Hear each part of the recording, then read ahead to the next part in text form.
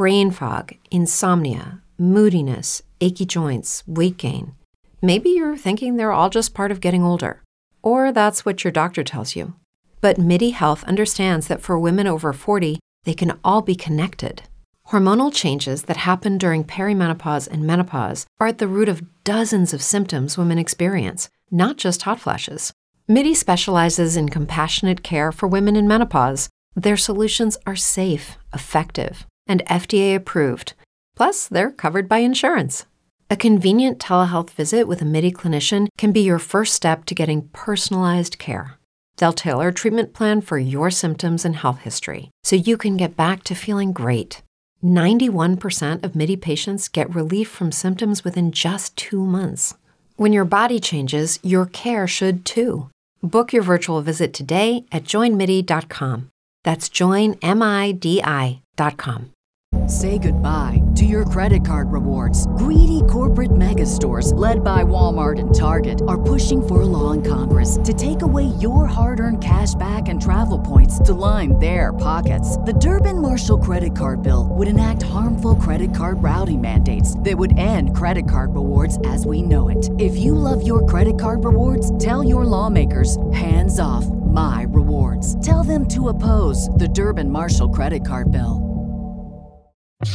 We're totally booked. Rock and roll! Well, I think I'll leave you to your reading. Little Hand says it's time to rock and roll. Rock and roller! We are totally booked. Welcome back to the Booked on Rock podcast. BookedOnRock.com, the website. Subscribe, give the podcast a 5-star review wherever you listen. I'm Eric Senich. Great to have you back. We've got Peter Gallagher as our guest this week to talk about his new book, Warren Zevon, Every Album, Every Song. Bruce Springsteen called him one of the great American songwriters. Jackson Browne hailed him as the first and foremost proponent of song noir. And Stephen King once said that if he could write like him, he would be a happy guy. The list of artists that lined up to appear on Warren Zevon's records includes Springsteen, Neil Young, Bob Dylan, David Gilmour, and Emmylou Harris. So how is it that most people, if they have heard of Warren Zevon at all, know him only as that Werewolves guy?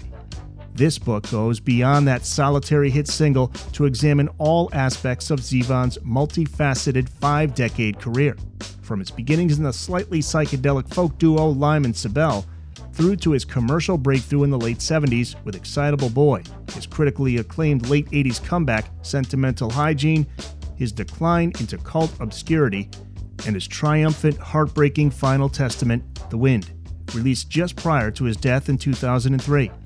Along the way, the reader will discover one of rock's consummate balladeers, as well as a cast of characters including doomed drug dealers, psychopathic adolescents, outlaws of the Old West, BDSM fetishists, ghostly gunslingers, an unfeasibly large assembly of apes, and yes, lycanthropes unleashed on the streets of London.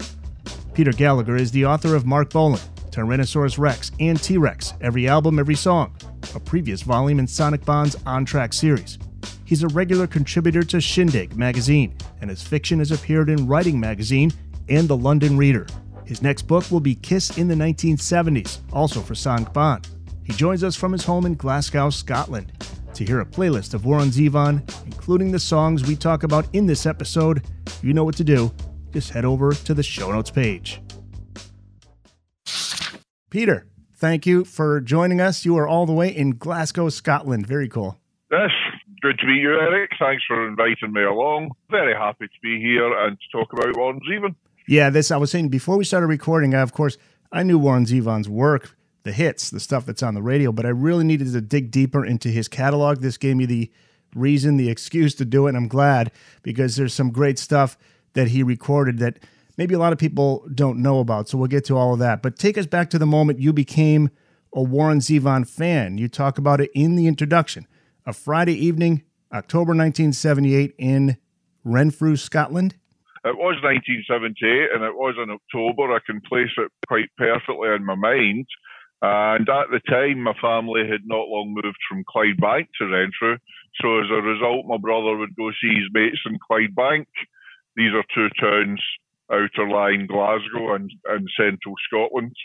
Anyway, my brother would go visit his mates in Clydebank, and one thing that was always common is he'd reappear on the Thursday evening with borrowed albums.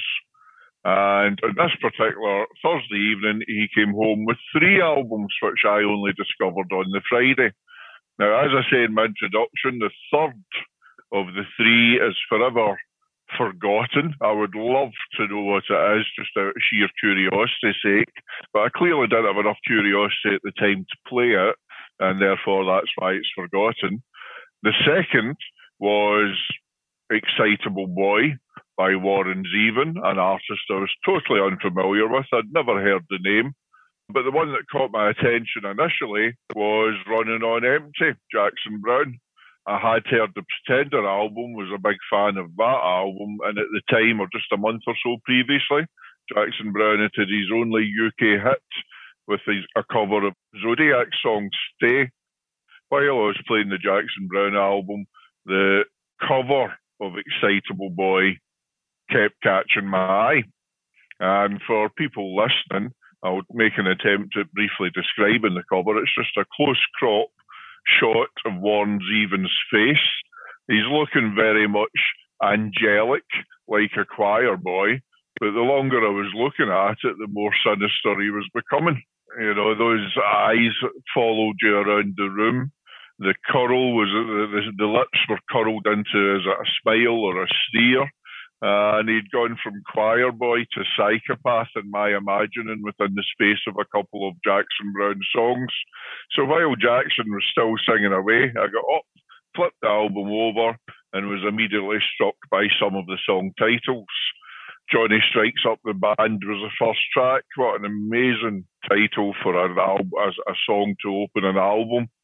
There was also Werewolves of London. Now, this had got a lot of radio play in the UK, but I hadn't heard it. When I later talked about the album, you know, the following Monday to friends at school, they were all familiar with Warren Zevon via Werewolves of London, but somehow it passed me by. And as a big fan of the old Universal horror movies, I knew I had to listen to that song. But the one I remember catching my eye the most was called Roland the Headless Thompson Gunner. These song titles were just so intriguing to me. But Roland the Headless Thompson Gunner, I couldn't even imagine what type of song is that. What genre of music is a song with that title possibly going to be in? So I'm afraid Jackson Browne quickly got taken off the turntable, and on went Warren Zevon, and that was it. You talk about the music. It's, as you write, it's song noir. I want to ask you if you could give us a brief background on Warren, the story of his parents, much like a Warren Zevon song. When and where is Warren born and raised, and who are his parents? His father is William Zevon. He was born in Kiev in Ukraine in 1902, if memory serves me right, but left when he was only 2 years old when his parents emigrated to the States. They settled in, I think it was Brooklyn. It was one of the areas in New York anyway. But when his father, who was called Stumpy, was a teenager, he set off to Chicago. And this was the Chicago that was still very much in the grip of Al Capone. You know, I often heard Warren Zevon describe his father as a gangster, and I always wondered if he was just kind of bombing him up a wee bit. It turns out he actually was a gangster, and he hung around with Mickey Cohen and served as best man to Mickey Cohen's wedding in 1940 or thereabouts. After Chicago, he did move west, and he did open a series of carpet stores. Now, how serious that was as a business, it could well have been. I have absolutely no idea. It's possible it was just a front. But he did open a chain of carpet stores, and in one of them in Fresno, he met Beverly. Beverly was Warren Zevon's mother. William was 42 at the time. Beverly was 21. Beverly had a strict Mormon upbringing, and her parents certainly didn't approve of Mr. Zevon sniffing around their daughter. But they very quickly went off to elope to Chicago and got married. And it was, I think, obviously I don't know these people, it's all based on research, but it was a troubled or stormy relationship. And it did, however, result in the birth of Warren Zevon, 1947. But there is, as an example of how troubled the relationship was, a couple of examples. Number one is when he got married, Stumpy was an older man who was maybe set in his ways. So he would disappear for nights or more than nights, playing card games. I don't know if that's a euphemism for some of his other activities, but certainly in one occasion playing card games is correct. So he still very much kept his bachelor ways. But Christmas Eve, and sometime in the 1950s, he won at cards, he won a piano that he brought back to the house as a present for his son. And I think Warren was maybe around about 8 or 9. William had spent all night gambling. Beverly and Warren wake up the next morning and there's William with this piano that he's won in a card game, a Pickering piano. Beverly doesn't want it in the house at all. She calls it a headache machine or some other such description. And it is getting quite verbal, Stumpy, about getting it out of the house. And his reply is to pick up the carving knife that was awaiting the turkey and hurl it at his wife's head. And thankfully, it missed. And she stormed off and went and stayed with her parents. And eventually, Stumpy left the house and the piano got to stay. But I think that one action is, well, I don't know your upbringing, but I don't know anyone that's ever had one parent throw a knife at another parent. Stormy is probably underselling it. Yet incredibly, they seem to have stayed together. Less incredibly, Beverly's parents never accepted William, but they do seem to have stayed together. There was periods of separation, but they always seemed to come back together. And they never seemed to settle. They seemed to travel around, mainly by now in the West Coast, which is what eventually brought Warren to Los Angeles, which is where he was ultimately going to base himself for the rest of his life.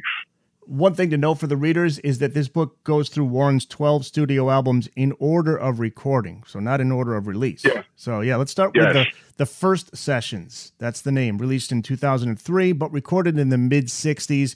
This is Warren's folk pop duo project, Lime and Sibel. How does he team up with Violet Santangelo? That was just through meeting her at school. And the connection, apart from both being into music, but the connection that she was also from Chicago. So they were both at a school in Los Angeles at the time. They were both new to the school and they were both from Chicago. So there was a certain commonality that led to a link between them. And they just started performing together. And it was a very low-key beginning. You know, I don't think that there was any great future plan for it. Certainly in the research I've done, there's nothing that suggests there was any idea that they would go out and conquer the world or anything like that. But it just so happened that they played to Violet's friends and family, and amongst them was someone that worked at White Whale Records. And this unnamed person, I have tried to find out who it was, basically liked what he heard, and he got them signed to White Whale. And White Whale were a pretty successful independent record label at the time. I mean, their big artists at that time were the Turtles, and the Turtles were enjoying. They hadn't quite reached the apogee of their success, but they were certainly a successful band. So they went from playing house parties and family get-togethers to releasing their first single within a matter of months, and the single charted. I think 65 or thereabouts in the national charts it got to. But, you know, when you consider that it was a very much impromptu, ad hoc, flung together thing, it is quite an incredible achievement to have got to that position in the first few months of being in existence. Unfortunately, though, I think Mr. Zevon is already a wee bit unreliable. I think he's already a wee bit too well acquainted with alcohol. So it was going to be the first of many false starts for him. His career seemed to be a series of starts and stops. And although the Lime and Sibel story is very much almost a footnote of his career. It is nonetheless where his career started. It is where he had his first success, really quite rapidly. But it's also where he had his first, not failure, but disillusionment. He maybe received his first disillusionment almost equally as rapidly. Lyman Sibel lasted a couple of singles with the personnel of Warren Zevon and Violet D'Angelo, but Warren's alcohol intake hadn't endeared him to White Whale, and they basically chucked him out of his own band and got someone else in, Wayne Irwin, who is very much a footnote. He played guitar in early Monkees records, so he became the new Lime and teamed up with Violet D'Angelo, released one single, I think, only, without Zevon, went nowhere, and that was essentially the end of Lyman Sibel. Maybe one thing worth mentioning, I think when Warren Zevon was into something, he really got into something to maybe sometimes an obsessive degree, and we see that manifesting for the first time with Lyman Sibel. He took the name Lime from an aftershave. Violet D'Angelo took the name Sibel from a movie, Sundays with Sibel. But Warren Zevon took the name Lime from an aftershave. Say goodbye to your credit card rewards. Greedy corporate mega stores, led by Walmart and Target, are pushing for a law in Congress to take away your hard-earned cash back and travel points to line their pockets. The Durbin-Marshall credit card bill would enact harmful credit card routing mandates that would end credit card rewards as we know it. If you love your credit card rewards, tell your lawmakers, hands off my rewards. Tell them to oppose the Durbin-Marshall credit card bill. As humans, we're naturally driven by the search for better. But when it comes to hiring, the best way to search for a candidate isn't to search at all. Don't search, match with Indeed. When I was looking to hire someone, it was so slow and overwhelming. I wish I had used Indeed. If you need to hire, you need Indeed. Indeed is your matching and hiring platform with over 350 million global monthly visitors, according to Indeed data, and a matching engine that helps you find quality candidates fast. Ditch the busy work. Use Indeed for scheduling, screening, and messaging so you can connect with candidates faster. And Indeed doesn't just help you hire faster. 93% of employers agree Indeed delivers the highest quality matches compared to other job sites, according to a recent Indeed survey. And listeners of this show will get a $75 sponsored job credit to get your jobs more visibility at Indeed.com/podcast. That's Indeed.com/podcast. Terms and conditions apply. It's spelled Lyme, but he took the lime as in the colour, lime green colour, to an extreme, and that's how he dressed. His suits would be green, his shorts would be green, he even painted his apartment walls green. So he really became...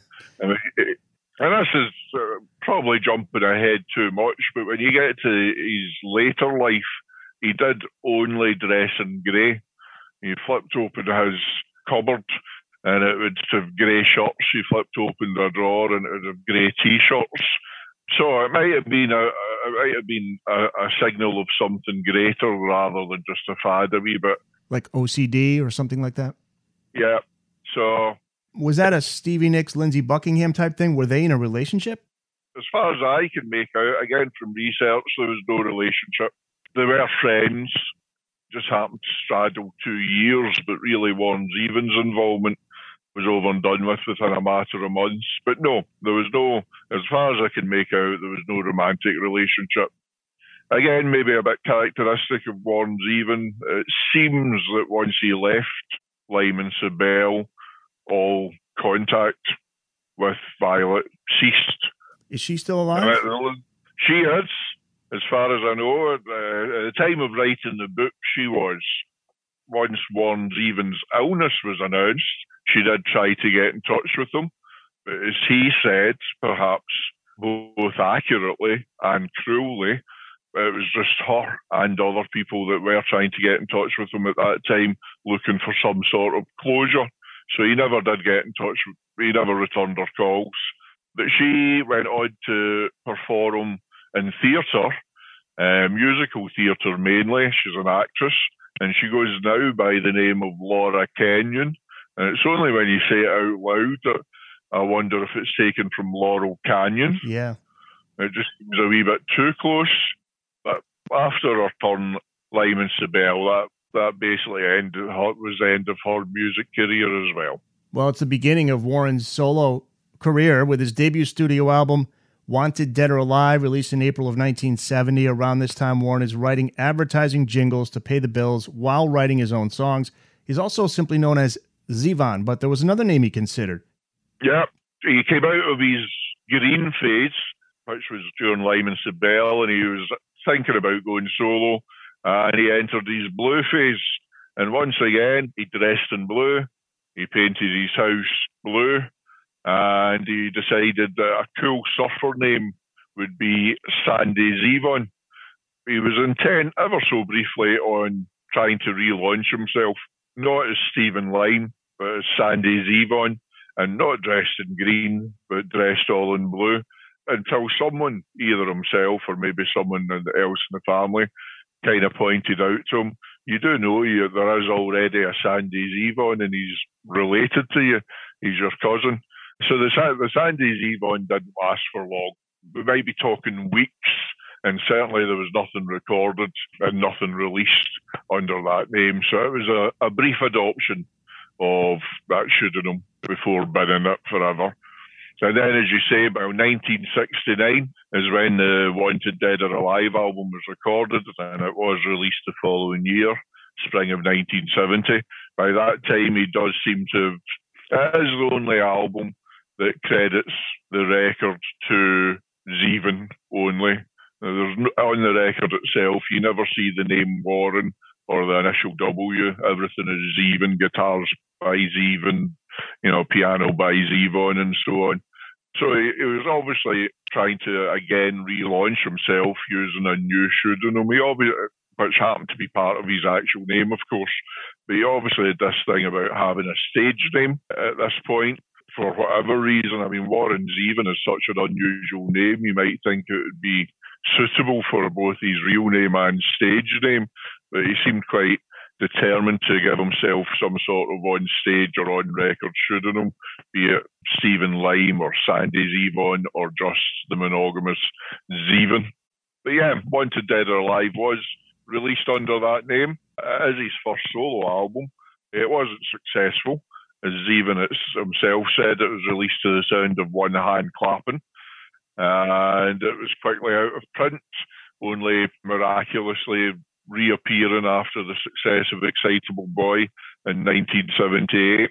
And it's not an album that you would use to introduce anyone to Warren Zevon on. It's strictly one for the purists. I think there's things to enjoy there, but oh my God, there's quite a lot of things that I think are best left alone. However, if anyone's listening to this and are considering exploring Warren Zevon on Spotify or something like that, then Chuli's Blues is a song I would like to mention from that particular album. It was written for Chuli Livingston, who was his partner at the time and mother of his son Jordan. And I think it's the first genuine Warren Zevon classic song.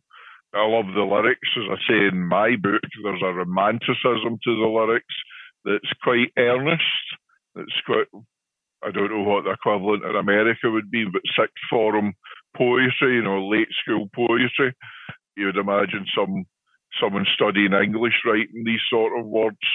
So there is a real romanticism to them, and there's projecting his love for her as a big thing, talking about himself as a knight in shining armour and so on. And it's all connected to this wonderful country rock tune. And even though there's a real sort of kick-ass beat to it all the way through, it's got quite a fast beat, he does that wonderful thing of managing to put a seam of melancholy all the way through it. So there's a sadness to the song. It's a real paradox. There's a sadness to the song, even though it has this quite boisterous country rock melody. I could not, in all honesty, advise people to seek out the whole album if they're brand new to Warren Zevon, but I'd certainly advise them to seek out the song Chuli's Blues, which I do think is the first of his genuine classics. That first album was under the Liberty Records label, while Warren's next is released under David Geffen's Asylum label. It's not until 6 years later, however, the self-titled Warren Zevon released May of 76. What was the reason, or what were the reasons for that 6-year gap between albums?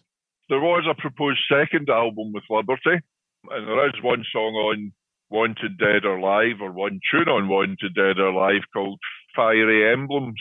It's a kind of blues, psychedelic, more music than lyric, and not very good, in my humble opinion, track. And Warren decided he liked it so much he wanted to do a whole album based around that kind of music. And when Liberty heard what he was producing, they said no thanks and pulled the plug. So that was it. He was quite well pulled the plug, and Liberty now pulled the plug. So he was out of a job. However, he soon found, that would have been 1970, going into 71 now, but he did soon find a job as keyboard player and also band leader with the Everly Brothers. So he toured with them for a couple of tours, a couple of years. He also toured, they had a very fractious relationship, which was very well reported, and they were releasing a comeback album at that time, Stories We Could Tell, and Warren did the musical arrangements for that, and he did the tours with them.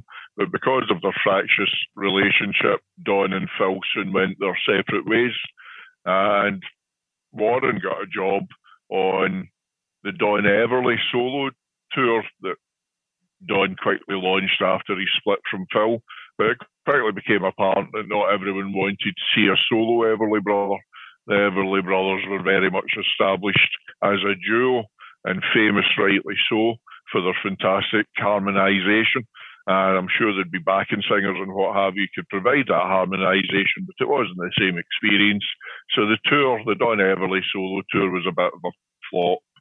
The Everly Brothers connection continues, though. He did appear, co-wrote a track called January Butterfly on one of Phil Everly's mid-70s albums. It came out in 75, and he also arranged a lot of the tracks on that album.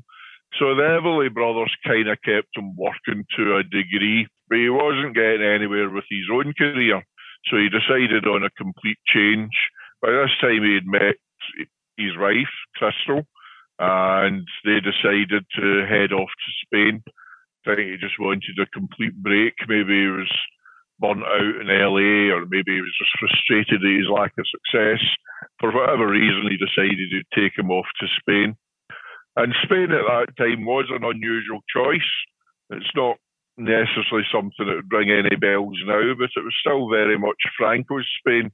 So it was still a dictatorship. So not necessarily going to be as free in movement as Spain is now, or as most European countries are now. But off he went there, and he found employment essentially as a pub singer in a bar called the Dubliner, which was owned by a gentleman called David Lindell, who played a significant part in Warren's story, apart from being his employer in a bar in Spain. So that's what filled in the 6-year gap, 5-year gap. We'll take it up to 75 between Wanted Dead or Alive being released and Warren coming back to America to record what would become Warren Zevon, his major label debut. And what brought him back to the States? Well, two things brought him out of Spain. One was a job in London with Phil Everly, working on that solo album that I mentioned a wee bit earlier. And the more significant communication he got while in Spain was from Jackson Browne. And Jackson Browne turns out to play a large part in the Warren Zevon story. But basically, he was clearly a great champion of Warren Zevon's work. I'd obviously got to know him during Zevon's time in LA during the late 60s and up to whenever he went to Spain, and heard his songs and liked what he heard. And while Zevon was off in Spain, Jackson Browne was shopping Warren Zevon's songs around and took them to, not surprisingly perhaps, took them to the label he himself was on, which was Asylum, which at that time was owned by David Geffen, the guy that founded the label. And David Geffen wasn't convinced by what Jackson Browne was saying. He wasn't convinced by the songs he was hearing, but because Jackson Browne was such an important client, and perhaps also because Asylum was known as a label that gave creative freedom to its acts, he decided to take a punt on the Warren Zevon album, but on one condition, and that condition was that Jackson Browne himself produced it. So Jackson Browne managed to get Warren Zevon a major label contract, which brought Zevon back from Spain to California and put them both in the studio to start working on what became Warren Zevon, his self-titled major label debut. And what a lineup he brings in, too. Lindsey Buckingham and Stevie Nicks from Fleetwood Mac, Glenn Frey, Don Henley, J.D. Souther from the Eagles, Phil Everly, Bobby Keys, Bonnie Raitt, Carl Wilson from the Beach Boys. Many critics regard it as his finest album. Do you agree with that? Finest album? Depends what day you catch me on. I think there's a few contenders, but probably 4 days out of 7, I would go with that album, yeah. I think it is really a fantastic album, and it's got 2 songs on it that I think rank as his top-level work. It starts, I think, in a very strong high note, and that is with Frank and Jesse James. And that brings us into something that Zevon had already dabbled in. He does have a fondness for the mythologizing of the old American West, I think. And he does follow a grand tradition of mythologizing Frank and Jesse James as romantic outlaws, which, again, when I was writing the book, I did a bit of research. They certainly were not. They were ruthless killers. But nonetheless, leaving that aside, I think we have this grand, widescreen, epic, yet less than 4 minutes. They would call it Americana now, a phrase that didn't exist then. You mentioned a lot of very famous names that play on the album, but I think special credit here must go to David Lindley, who provides fiddle and banjo, and will play in many, many of Warren's albums during the years. But he gives Frank and Jesse James what to me sounds like a relatively authentic 19th century Old West sound. The Booked on Rock podcast will return after this. Say goodbye to your credit card rewards. Greedy corporate mega stores, led by Walmart and Target, are pushing for a law in Congress to take away your hard-earned cash back and travel points to line their pockets. The Durbin-Marshall credit card bill would enact harmful credit card routing mandates that would end credit card rewards as we know it. If you love your credit card rewards, tell your lawmakers, hands off my rewards. Tell them to oppose the Durbin-Marshall credit card bill. What if you could have a career where the opportunities are as vast as our nation, where it's not about mission statements, but a shared mission? At U.S. Customs and Border Protection, we go beyond to protect more than borders. From ship to shore, air to ground, cities to local communities, CBP agents and officers are keeping people safe. Join U.S. Customs and Border Protection and go beyond for something far greater than yourself. Learn more at cbp.gov/careers. Like the Booked on Rock podcast? Tell a friend and give us a 5-star review wherever you listen to your favorite podcasts. So, Peter, what are some of your favorite tracks from that self-titled 76 album? The first of them would be The French Inhaler, which, if memory serves, closes side 1. We mentioned Chuli's Blues earlier, and that was a song about Julie Livingston, with whom he was having a relationship, and clearly then things were going okay. But The French Inhaler is a sign that things have gone haywire since. Their son, Julie and Warren's son, Jordan, calls the lyrics to French Inhaler his favourite lyrics that his dad ever wrote. But he also calls the song The French Inhaler, and I'm quoting him, the ultimate FU breakup song, because the lyrics are all about the aftermath of the relationship between Zevon and Jordan's mum, Julie Livingston. And if you look at the lyrics, I mean, Zevon is not a silver-tongued devil here. He's really, really scathing. How are you going to get around in this sleazy bedroom town if you don't put yourself up for sale? It's a really sleazy lyric to be thrown at someone that you've presumably invested several years of your life with. Drugs and wine and flattering light, you must try it again till you get it right. So this is a really acerbic put down of the woman that is ultimately the mother of his son. Yet, amazingly, as I've just said, Jordan Zevin loved it, but incredibly, so did Julie Livingston. She used to play it a lot. She just thought the genius of Warren came through there, both in the music and in the lyrics, even though the lyrics were completely unflattering about her. It is a totally devastating song. And it describes, unlike Los Angeles tends to be glamorized, and one thing Warren Zevin never did was glamorize Los Angeles. It starts here, not just in this song, on this whole album, is very much an album all about LA, and there's not a single song on it that suggests you would ever want to go there. It's almost suggesting that it is the den of iniquity, or it is the new Sodom or Gomorrah, and so on.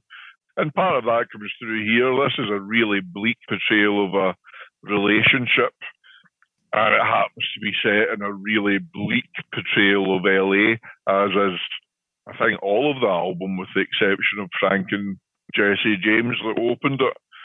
There is a wee bit of a puzzle at the end of the song. There is a lyric that ends with the lyric, "The French inhaler, he stamped and mailed her. So long, Norman." She said, "So long, Norman." Yeah, what does that mean? What's he referring to? It's a bit of a mystery. It doesn't follow on naturally from the rest of the lyric. However, there is a clue. He stamped and mailed her, "So long, Norman," as a play on Norman Mailer. And Norman Mailer at the time had just released a biography of Marilyn Monroe, and Julie Livingston's real first name was Marilyn, so who knows? There's maybe some sort of connection there. On a website, on Zevin's own website, Jordan Zevin confirms that Zevin is talking about Norman Mailer with that line, but he does say, "I can't tell you the specific reason why," so we might never know what the heck that all refers to. But it does seem such a strange coda to the song. Like I say, there is a link to what's gone before insofar as Marilyn was the name of Julie Livingston's real first name, which ties to the Norman Mailer Marilyn Monroe biography, but it's all very tenuous there compared to what's gone before. So maybe it was just a verbal joke and Zevin liked it, but we are not allowed in on the joke.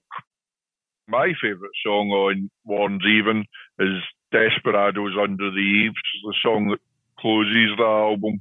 And I actually think this might be my all-time favourite Warren Zevin song. I just think it's an immense piece of music. And there's a version of it on a posthumous release called Preludes, Rare and Unreleased Recordings. It is a different version, and I love that version as well. So I just think this is a great song that probably I would think great in any version that I heard. And it does take us into that side of LA that isn't glamorous. It is, like a lot of Zevin's work, it is very biographical in nature. And he starts off, he's talking about sitting in the Hollywood Hawaiian Hotel. And that is a place that he apparently stayed in quite a few times. And it sounds lovely, the Hollywood Hawaiian Hotel. But it was essentially, apparently, not much more than a flophouse. He had to step over junkies to get to his doorway, and spent his time chatting with the winos sitting on the steps of the Hollywood Hawaiian Hotel. So it was far from a salubrious environment, but that's where he found himself sometimes. He was a drunk at the time. His alcohol problem was a problem, and essentially Desperados Under the Eaves, I think, is just a moment in time of his life, which at the same time captures this great image of LA. It's almost anti-romantic, or if romantic can have a sleazier side, then it's got that element to it. As I say in the book, an earlier song, Carmelita, is very much a junkie's lament, but Desperados Under the Eaves is a song of the alcoholic, but it's also the song of an unrepentant alcoholic. Later, Zevon will confront his alcoholism. He's a long way away from that there. He still revels in his alcoholism. He's still under the impression that he subscribes to the viewpoint of F. Scott Fitzgerald and Ernest Hemingway, that, that substance abuse can lead to stimulation, can lead to creativity and so on. So he's very much an alcoholic that's reveling in being an alcoholic. And Desperados Under the Eaves finds us seeing the drunken Warren Zevon sitting in the Hollywood Hawaiian Hotel, thinking about all these misfortunes, like he won't have money to pay the bill, he won't find a girl to understand him, and so on. And then he latches on to the sound of the air conditioner. So we go through this litany of woe, and then he latches on to the sound of the air conditioner in the song and begins to hum along. And we get the Sid Sharp strings coming in eventually. We also get various people, Jackson Browne, of course, Billy Hinch, Carl Wilson from the Beach Boys, Jay Winding, who had also played as a touring member of the Beach Boys. They all join in the hum. And then we get this wonderful delivered phrase, "Look away down Gower Avenue." And we just get, I don't even think it's Zevon that delivers that. I think that might be Billy Hinch, or Carl Wilson, I think, delivers it. Sings this line, "Look away down Gower Avenue," while everyone else is still doing the humming and the Sid Sharp strings come in. And it just keeps building and keeps building and keeps building. And it goes from this really, really bleak song about a drunk in desperate straits to this almost glorious hymnal. And it's just an amazing metamorphosis within one song, I think. I really do think it's a fantastic piece of music. And as an aside, David Letterman was a big Zevon fan. We may or may not get to that later on. He was a great supporter of Zevon. But he always wanted Zevon to play Desperados Under the Eaves, and one of the many times he guested on Letterman's show. And for whatever reason, Zevon never did. He wanted the full orchestra or what have you. He wanted to recreate the studio version, I don't know. But he never ever did. So unfortunately, David Letterman's wish went unfulfilled. So David Letterman, basically, that was his favourite Warren Zevon song as well. Warren Zevon, every album, every song. It's out now through Sonic Bond Publishing. Author Peter Gallagher with us. Now we get to Warren's third studio album, Excitable Boy, which is released in January of 1978. His commercial breakthrough remains the biggest seller of his career. Certified platinum for 1 million sales, reached the top 10 on Billboard. And an interesting decision by Jackson Browne on this album. Couple of songs that he pushed aside for the previous album, he now decides to use on this one. And does that decision pay off? Excitable Boy and Werewolves of London. Yeah, so when the Warren Zevon album was released, Jackson Browne was intent in presenting Warren as a world-class songwriter. And though he liked Werewolves of London, and though he liked Excitable Boy, he felt perhaps it didn't present world-class songwriter. They were good tunes. And he wanted to get the literate Desperados Under the Eaves writer or the literate French Inhaler writer across in the debut album. But Jackson Browne underwent a crisis of confidence. The debut album went nowhere. Didn't do much better than Wanted Dead or Alive did 6 years earlier. And we also had another problem insofar as Warren had used up a well of solo songs, so he was now reliant on co-writes, which both Excitable Boy and Werewolves of London are. So now Jackson Browne decided he would include them. Perhaps he called it wrong. Perhaps these are the songs that would work.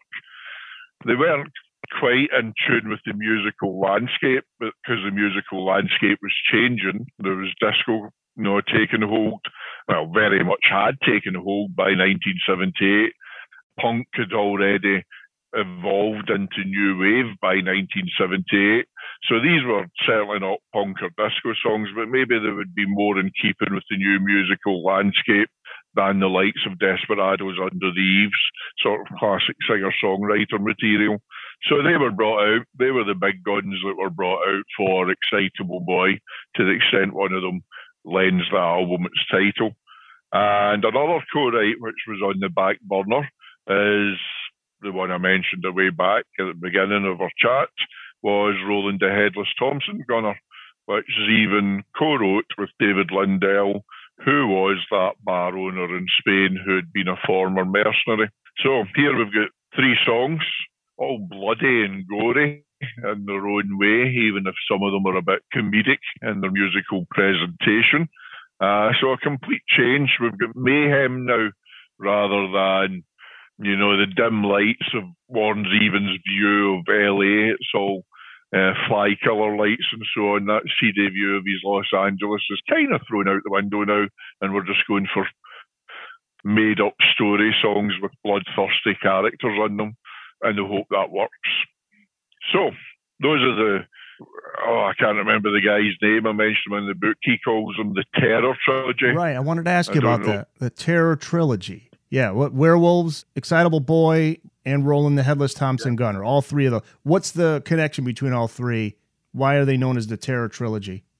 George Flasketis, and apologies to George if I've mispronounced his name, but in his book, Warren Zevon, Desperado of Los Angeles, it's he that identifies those 3 songs as a Terror Trilogy, and I liked it, so I decided to carry it forward. Something only becomes established if people carry it forward. So I like George's take on those 3 songs, and wouldn't it be nice if people that were into Warren Zevon forever refer to those 3 as the Terror Trilogy? But the connection between them is just that, well, there's murder in them all. You have the Werewolves of London. Now, Jackson Browne, once interviewed, say he saw the werewolf as a metaphor for a really well-dressed ladies' man, a sort of gigolo. But when you've got lines like, you better stay away from him, he'll rip your lungs out, Jim, it's kind of hard to see that as a metaphor for a gigolo. I think sometimes a song about a werewolf is really just a song about a werewolf. And the great line, little old lady got mutilated late last night, fantastic piece of alliteration. As I say in the book, I think it's possibly the finest use of alliteration in a pop song. I've heard it how many years ago now, 40 odd years ago, and I don't think I've come across anything that competes with it. So yeah, I think Werewolves of London might really be about werewolves. The title track is about a killer, quite a sick character that goes to the junior prom and promptly kills his date, but compounds his crime by then taking her home. And then when he's released, presumably fully cured many years later, 10 years later, he digs up her bones and makes a cage. So there's a degree of terror in that character there. And Roland, well, there's a human terror in the nature of the mercenaries and the nature of the war and so on. But at the same time, we do have this ghostly avenger out for blood. So I can see why Flasketis came up with the Terror Trilogy for those 3. There really is a place called Liho Fuchs, which is included in Werewolves of London. Yeah. Liho Fuchs. Or there was a place called Liho Fuchs. Sadly, it's gone now. It closed in 2008. You will see in the book, you will have seen it yourself by now, Eric, there is a business card for the establishment in the picture section. And I picked that up myself when I went to Liho Fuchs. Couldn't tell you how many times I've been to London, but it took me many, many times before it dawned on me, let's go to Liho Fuchs. So off I went, and there it was, just off Leicester Square in London, big entertainment area in London. And they had the vinyl album cover for A Quiet Normal Life, which was Asylum's best of Warren Zevon album that they released once he left the label. And they had that in the window, and they had an article about Warren Zevon, so they were aware of the connection, and they certainly quietly promoted the connection as well. And yes, when I went, I did indeed order, I think it was a standard-sized dish of beef chow mein, but it was beef chow mein all the same. Nice. There's another classic from this album we can't forget about, Lawyers, Guns, and Money. Written on the back of a cocktail napkin in 15 minutes. This is a great story. Can you talk about how this song came about? A real-life incident. Yep, real-life incident, and really written on the back of a napkin in 15 minutes. Warren was on a holiday. He was away to Hawaii. He seemed to like going to Hawaii quite a lot. He would revisit it many times. But here he was in Hawaii, and he was with a colleague from Asylum Records. And while they were in Hawaii, presumably having a lovely time, they got talking to someone. This person was essentially trying to coerce them into doing a spot of housebreaking. So they very quickly retracted themselves from that situation, but then imagined what it would be like if they went ahead with a housebreaking with this total stranger that started talking to them in some bar, and they started thinking about what would have happened if they'd gone ahead and got caught in the act. And then it became a series of jokes between them. Well, we'll need to write to Asylum President Joe Smith, and when we write to him, we'll need to ask him to send lawyers. And then the guy he's with, his name was Stein, but I can't remember his first name offhand. He quickly says, "Oh, and let's also ask him for guns." And then Zevon quickly responded with, "and money." And then Zevon realised, lawyers, guns and money, what a great song title. And away he went and composed a song right there in the bar in Hawaii on the back of the cocktail napkin. He isn't in Hawaii and he isn't getting talked into housebreaking. Zevon being Zevon, he goes for that geopolitical thing with that great opening line. "I went home with a waitress the way I always do. How was I to know she was with the Russians too?" And Zevon being Zevon, he loves dropping in hot spots in the world, Havana and the Honduras and so on. So he spins it well away from the Hawaii story, but that's where it started. That's my favorite Warren Zevon song. Have you ever heard Meatloaf's version of it? Rest in peace, Meatloaf. Yes, I have. He does a great version of that. That's from the 90s. I think he did a VH1 Storytellers and he put it on there. His voice was perfect for it. Oh, absolutely. In fact, when I first heard Zevon in 78, Bat Out of Hell had come out the previous year. I did think there was a certain similarity initially. I mean, that then it ended up not being the case. Meatloaf had a far greater range than Warren Zevon, but they did have that sort of deep-throated ability to growl. So I could see similarities in it, and it's no surprise really that he did ultimately choose to cover a Warren Zevon song. I think his voice was so suited for so many of Zevon's songs.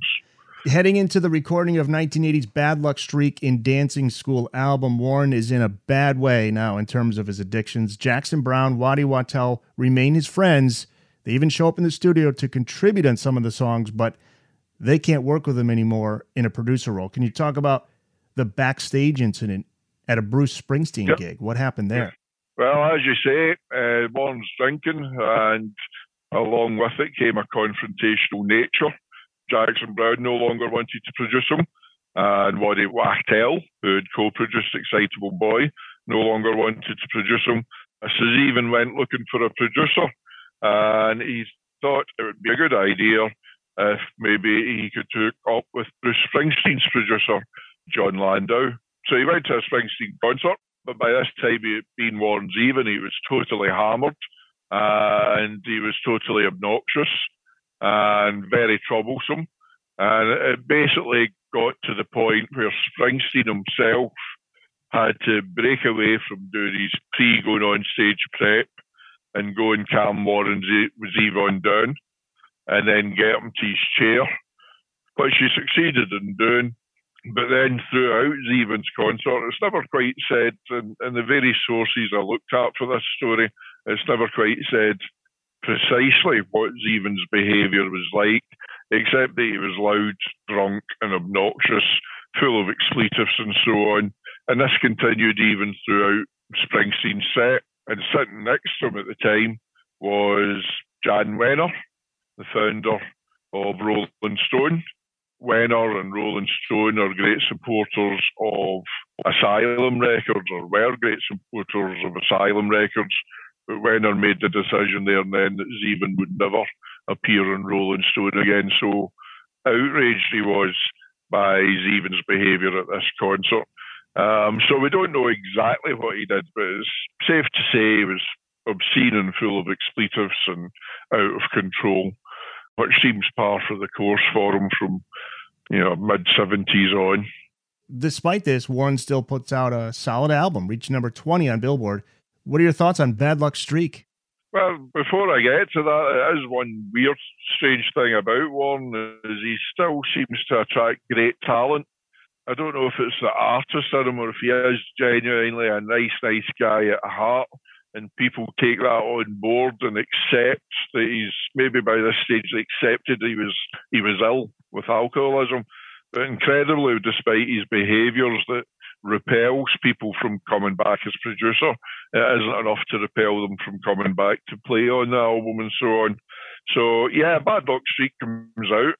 Yeah, you would never tell that this was the work necessarily of a troubled soul. But my favourites on it, well, I need to say Empty Handed Heart is a real favourite. By now, him and Crystal have split up. The album came out in 1980. They split up in 1979, I think it was, but certainly before the album came out. And he's missing her. And he is talking about whether he'll be able to carry on without her and so on. And it's just a gorgeous, gorgeous, heartbreaking song. And it's made even more lovely when Linda Ronstadt comes in with this descant just about 3/4 of the way through. But Warren's even, he tends to be remembered for Werewolves of London more than anything else, but he never tends to get remembered for being a composer of really top-flight ballads. I do think he was one of the best balladeers in popular music. And it also astonishes me that his work is, we mentioned Meatloaf there, but his work is really not covered very often. And when he's producing material like Empty Handed Heart, it doesn't even get on any best of Warren's evens, which I find astonishing, but that no one's covered it. I find it quite incredible. Now, it doesn't actually need anyone to cover it. I think this is a definitive version here. It's his voice, it's a heartbreak in his voice, and it's Ronstadt's flawless singing in the descant. A ghostly reminder of how good life was, for almost like a ghostly version of Crystal reminding how good life was previously. So I think it's a gorgeous, gorgeous song, and I do think he was a great balladeer, and that is often overlooked. My standout, though, is actually, it didn't do as well as Excitable Boy, but it's a really good album. I'll go straight to my standout, though, and that's Bed of Ghosts.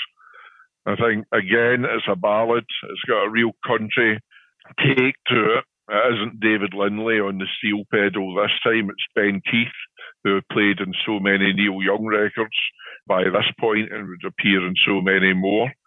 But here we have a real difference between Desperados Under the Eaves, where Zevon is gleeful in his drunkenness, to Bed of Coals, which is basically it's a song about recognising A, that alcoholism is a disease, and B, it is a disease that is currently killing him. So I do think it is probably, I don't know how many great songs there are about alcoholism, but it's certainly a complete difference from all the happy drunk songs that Dean Martin and company used to sing. Without any pun intended, this is a real sobering song. And again, Linda Ronstadt is part of what makes it. She's joined by J.D. Souther on harmonies, but you really can't make him out so powerful as Ronstadt's lyrics, and so strong are they, and it adds to the heartbreak. But outshining all the great players, outshining all the wonderful harmonies by Ronstadt and Souther, is Zevon himself. This sounds like the voice of a guy that recognises he is a disease, and this disease is killing him. Again, if I can quote the book, the vinyl grooves are reeking of Stolichnaya, which is a brand of vodka, stale Marlboros, and utter despair, as he realises that he is too old to die young, but he's definitely too young to die now, which is a quote from the lyrics there. Bed of Coals is, if it's not a juxtaposition, I'll call it a wonderful song about alcoholism, because it doesn't glorify it, it doesn't romanticize it. It's like a warning by someone that is suffering from alcoholism. And at one point, he says that he will, about lying in a bed of nails, and he'll feel every needle that will pierce through his heart. When you listen to this song, if you've got any sense of empathy at all, I think you too, the listener, will feel those needles. It's a really powerful anti-alcoholism song. You know, as I say, the complete antithesis of Little Old Wine Drinker Me and songs of that ilk. T-Bone Burnett is another contributor and indeed co-writer of that particular song. So again, despite his drunkenness, despite his bad behaviour, we are seeing Ronstadt working with him. We're seeing T-Bone Burnett cropping up in this album, Jackson Browne, J.D. Souther, Don Henley.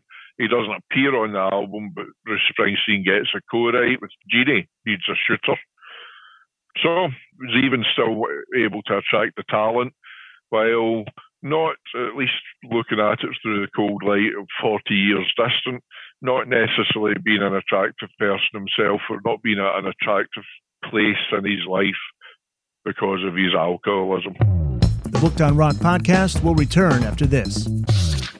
Say goodbye to your credit card rewards. Greedy corporate mega stores, led by Walmart and Target, are pushing for a law in Congress to take away your hard-earned cash back and travel points to line their pockets. The Durbin-Marshall credit card bill would enact harmful credit card routing mandates that would end credit card rewards as we know it. If you love your credit card rewards, tell your lawmakers, hands off my rewards. Tell them to oppose the Durbin-Marshall credit card bill. Pulling up to Mickey D's just for drinks? Oh yeah, that's me. Nothing extra, just perfection and a straw. Coming in hot for the coldest cups on the block. Because there are drinks. Then there are drinks from McDonald's. Mix things up with any size lemonade or sweet tea for $1.49. Perfect with our classic fries. Price and participation may vary. Cannot be combined with any other offer. Ba-da-ba-ba-ba. Don't miss an episode of the Booked on Rock podcast. Subscribe wherever you listen to your podcasts, or just go to the Booked on Rock website, bookedonrock.com, to find a full listing of podcast platforms where you can subscribe and follow. That's bookedonrock.com. Warren follows up Bad Luck Streak with 1982's The Envoy, but here we see Asylum pinching pennies, not backing the album. As a result, doesn't fare well, but you say it's an often overlooked album as a result of that. What are your thoughts on this one? Yeah, again, you get people always talking up the debut, the Asylum debut, or Excitable Boy. And of the 4 studio albums he did for Asylum, the latter 2, Bad Luck Streak and The Envoy, are often forgotten. The Envoy probably more so than Bad Luck Streak, because Bad Luck Streak did have a minor hit single with the cover of A Certain Girl. But The Envoy, I think, holds its own.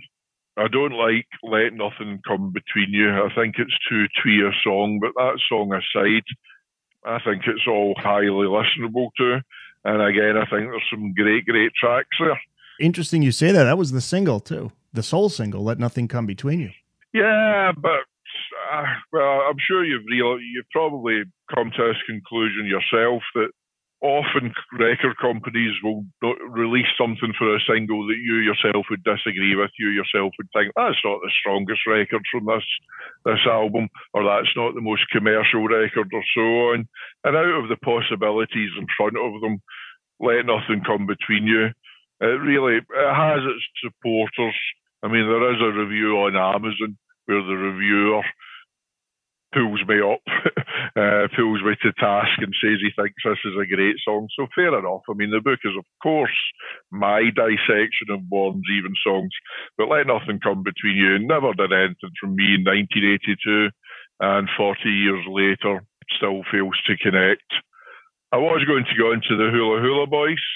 It's a silly lyric. You know, it's a humorous sex romp about a guy going on his honeymoon to Hawaii with his new wife, and she ends up spending her time with the car park attendant or the fat one from the swimming pool, to quote the lyrics. So it's a jokey lyric, but what a wonderful, wonderful piece of music. And I never really got into Toto, but listening to Warren's Even allowed me to appreciate Jeff Porcaro, not just as a drummer, but as a percussionist. So he really enters the mood of this song. He really tries to conjure up the Hawaiian feel of it. So as well as the drums, he's playing Tahitian log drums and pulley sticks. There's Jim Horn playing recorders, giving it a nice cultural flavour. It's just got a lovely, luminous sound to it. You can almost imagine being in Hawaii, listening to, this is the soundtrack for being in Hawaii, if the lyrics weren't so negative in terms of the relationship. Jeff Porcaro of Toto, and we have Steve Lukather of Toto on this album, too. They're both on Let Nothing Come Between You, which, by the way, was about his relationship with actress Kim Langford, who played Ginger Ward on Knots Landing. And this was a comment that they made to People magazine, and that inspired some of the lyrics in the song. Yeah, well, even the line, she's good round the eyes, which is a lyric in the song, was apparently lifted directly from Jackson Browne's comment when Warren Zevon says, so what do you think of Kim then? What he said was, she's good round the eyes. Yeah, so with that relationship, Warren Zevon was still kind of a star at this point. The last album had gone to number 20, so it wasn't a failure by any means. And Kim Langford was on a roll with her role in Knots Landing. So all of a sudden, Mr. Zevon found himself being one of a celebrity couple, and mixing with the Hollywood elite allowed him to rub shoulders with the likes of Clint Eastwood and Martin Scorsese, which would have delighted him no end because he was a fan of both as directors, but also Clint Eastwood's work as an actor as well. So from that point of view, it was a good time for him.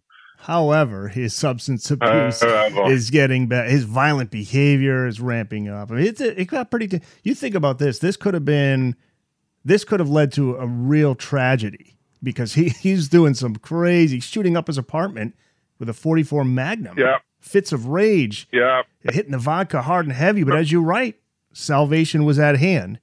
How does he eventually pull himself out of this dark period?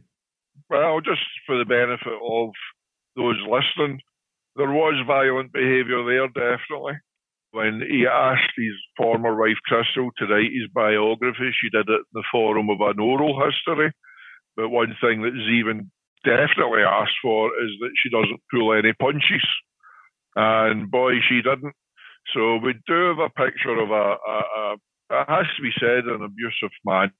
I mean, there were instances where there was anger, like a famous one of them shooting out a billboard of Richard Pryor on Sunset Strip. He's in his hotel across the road and he's firing his gun out the window. A more famous one, or more well-reported one, of Crystal waking up in the middle of the night to gunshots, and there's Warren in the living room, and he's got the cover of Excitable Boy on a chair in front of him, and he's blasting away at it with a Magnum. And there was instance where Crystal had to call people over, Jackson Browne included, where Zevon had been violent, and she was basically crying out for help. And Kim Langford experienced similar situations. She would wake up, be startled by the sound of a gun going off, and this was Warren Zevon killing cockroaches with a Magnum, not cudgeling them, but actually shooting at them. Or she would come home from work, and supposedly on his road to sobriety, Zevon would be strung out with his junkie mates, shooting up heroin.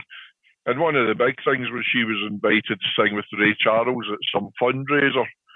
And though he didn't get physically violent, he was incensed that some actress was invited to sing with the great Ray Charles while he was the rock star. This is his words.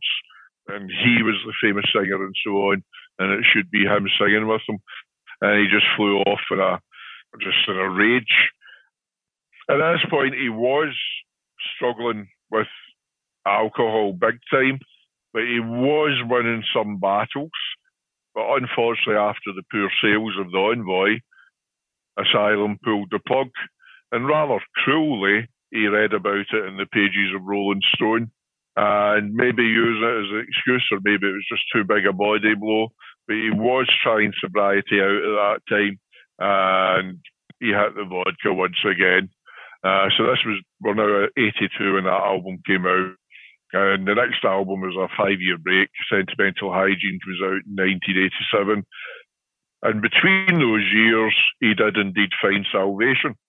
2 people were responsible for that. He did have a new manager in the shape of a guy called Andrew Slater, who was not of the LA scene, much younger than Warren Zevon and the LA scene that he hung out with, but happened to be a big fan and couldn't believe he was involved in a meeting where Zevon's artist representation team were considering dropping him, and he couldn't believe that could be the case. I mean, this is Warren Zevon, as far as he was concerned. This is one of America's great songwriters, and as he was arguing his case, he more or less argued himself into the job of becoming Warren Zevon's new manager, which he did.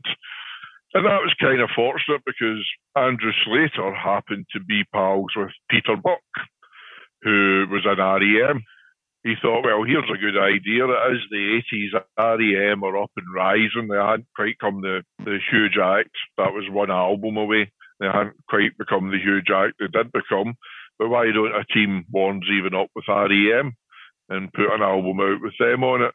And with that in mind, they got together in 84, sort of played some dates minus Michael Stipe, played some dates under the name Hindu Love Gods, liked it, Zevon and the 3 musicians from REM, enough to decide, yeah, we'll do some songs, we'll work together and produce an album.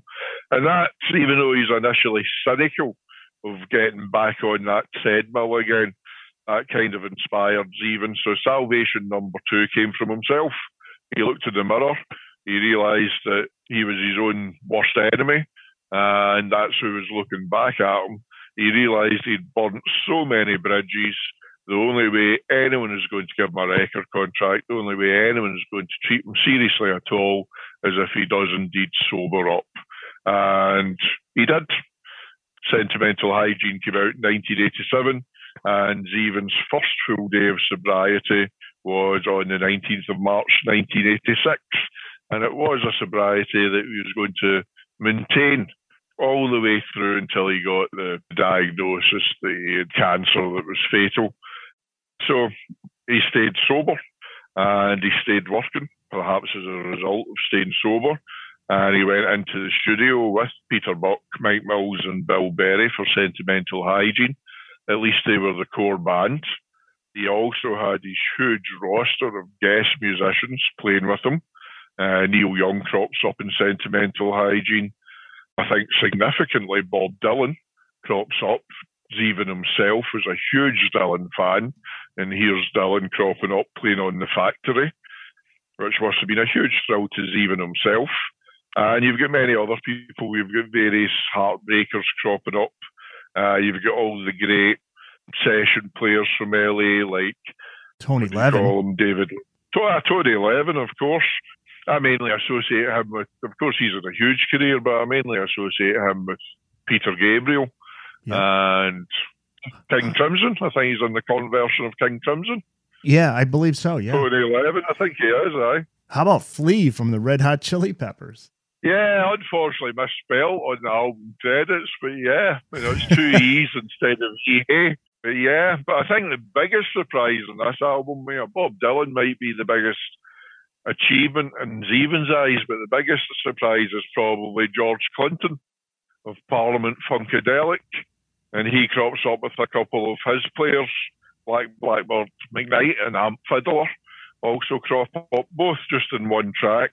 So again, he's still getting these huge names in. And you say Sentimental Hygiene, it's inconsistent, but one of his best. If I called it inconsistent, I might be being too harsh. To me, its only weak area is the musical side of Detox Mansion. It does nothing for me. I don't think there's a melody there. I don't think it's got a tune. Lyrically, it's great, but tune-wise, it doesn't work for me. And again, that's a personal thing. I do remember when all the reviews came out for it, every reviewer seemed to love Detox Mansion. I often wondered if reviewers are sometimes hearing the lyrics without hearing the music. And the music, it didn't do it for me. But honestly, almost anything else I think is great. There's some lesser songs, Trouble Waiting to Happen. It's a good song. But when you put it next to the track it comes after it, Reconsider Me. Now, they're different songs. One's a rocky song, one's a ballad. But again, Reconsider Me is just a great spotlight, or should have been a great spotlight on Zevon's work as a balladeer, and it should have been a stepping stone to his work being covered. Now, this one happened to be covered. It was covered by Stevie Nicks. It was later covered by the Pretenders, but they were only ever released well after the fact and as bonuses and box sets. It was Zevon's career, Linda Ronstadt been such a champion of him, doing 4 covers on her albums at the height of her career. If maybe more people were covering his songs in the 80s, then maybe his career would have been sustained a bit better, because the songs are there. I think the talent is there. And Reconsider Me is another great example of his ability to write a ballad. On the same album, you've got The Heartache, another great ballad that's never appeared in a best of. It's never been covered. One of those great mysteries. Why hasn't it been? It's such a good song. But we also have Sentimental Hygiene itself. It roars as the opening track, and it roars to life. It's just, as I say, it's a big, bold beast of a song that confidently says, I'm back.